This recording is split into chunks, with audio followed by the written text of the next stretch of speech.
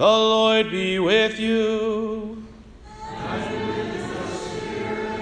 A reading from the Holy Gospel according to Matthew.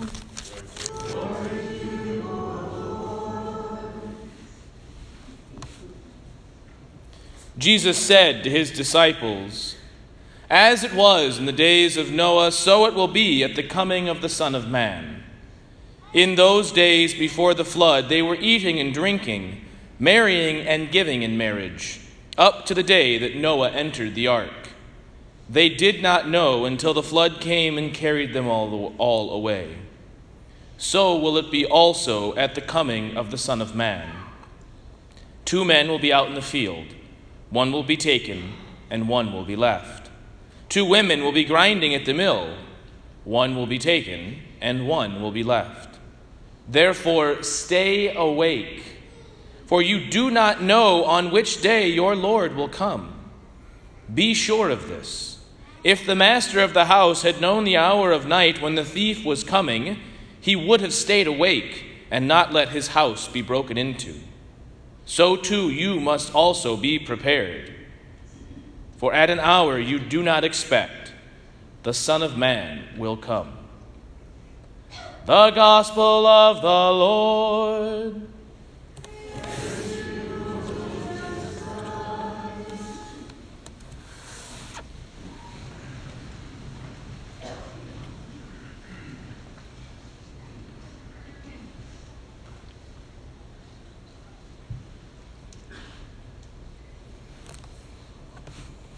Thanksgiving is now over. Christmas is in 5 weeks, New Year's in 6. And many of us are ready for it all to be over. The end of the year can be a very stressful time with all of the holidays, the parties, the professional responsibilities, the personal things. And oftentimes we can then put things off until or look forward to when we can actually do the real work. In fact, on Thanksgiving, I heard a young man say, "I'm looking forward to my New Year's resolution of getting back to the gym." It's 6 weeks until the New Year. You can't do anything now? But so it is for most of us, is that we get so overwhelmed or so caught up in what's going on that we just say, we'll get to it later. I'll start my diet after I eat this quart of ice cream. I'll go to the gym next week. I'll start my exercise program on Monday. And all of this reminds me of a famous, perhaps infamous prayer of St. Augustine. In his Confessions, he prayed, "Lord, give me chastity, but not yet." He realized that when the Lord called him, when he answered that call, when he freely gave himself to the Lord, that he would have to change. He'd have to change everything. But he wasn't quite ready for it. He wasn't quite ready to make that step. And then one day, walking in a garden with his best friend, St. Augustine heard a voice that said in Latin, "Tolle lege," take and read.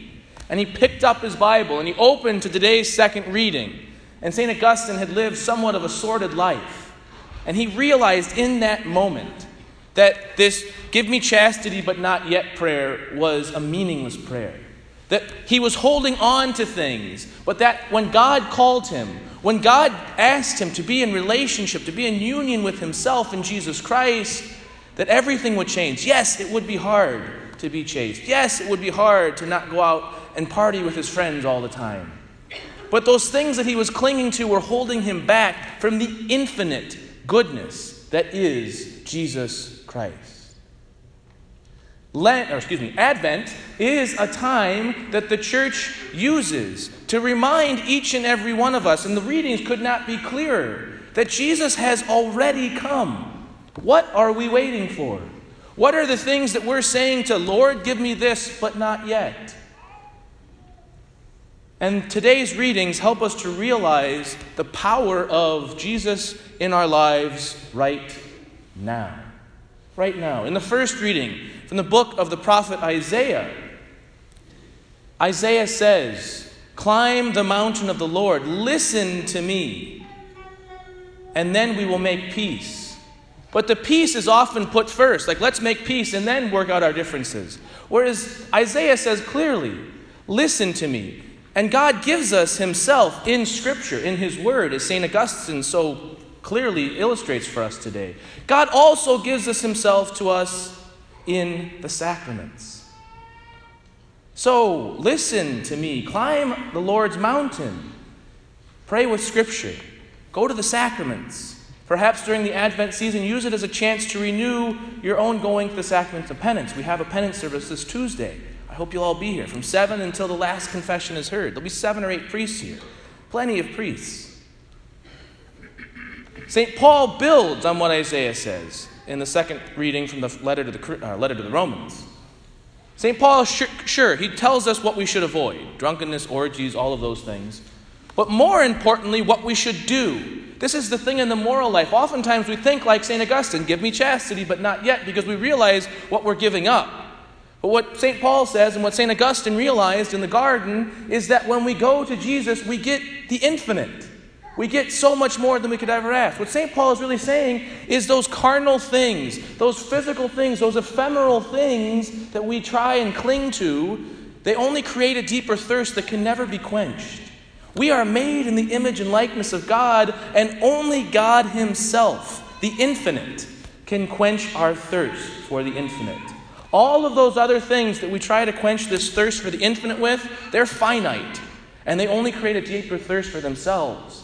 Only God, in a relationship and a commitment to Christ, can be the thing that sets us free, that gives us an ability to live a true, a beautiful, and a good life. And finally, Jesus in the gospel lays it out for us that all of these things are to be done now.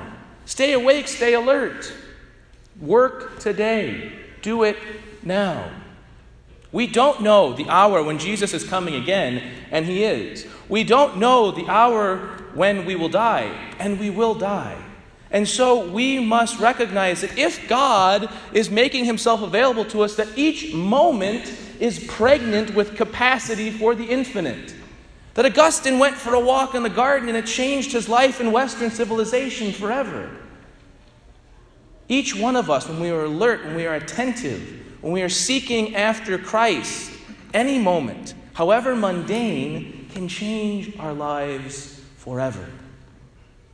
And so this Advent season, perhaps this is a good way for us to remember and to remind ourselves that this is a time of preparation. This is a time of getting our priorities straight, of making hard decisions like maybe this year, instead of going to all these parties, we will serve the poor. Or maybe this year, instead of giving gifts that we don't need, we will serve each other. We will build up the kingdom of God. I don't know. But let us use Advent as a time to run to the Lord, who seeks us and strives after us indefatigably. He is searching and striving after us at every moment. This is the season, this is the time to use it, to give it to the Lord, to run after him, so that we might have our own moment, like St. Augustine in the garden, where we realize all of those things we're clinging to create a deeper thirst, but only one thing quenches our thirst: the Lord Jesus Christ. Today marks the liturgical New Year. So Happy New Year, everybody. Today is the time to start our New Year's resolutions in the Lord.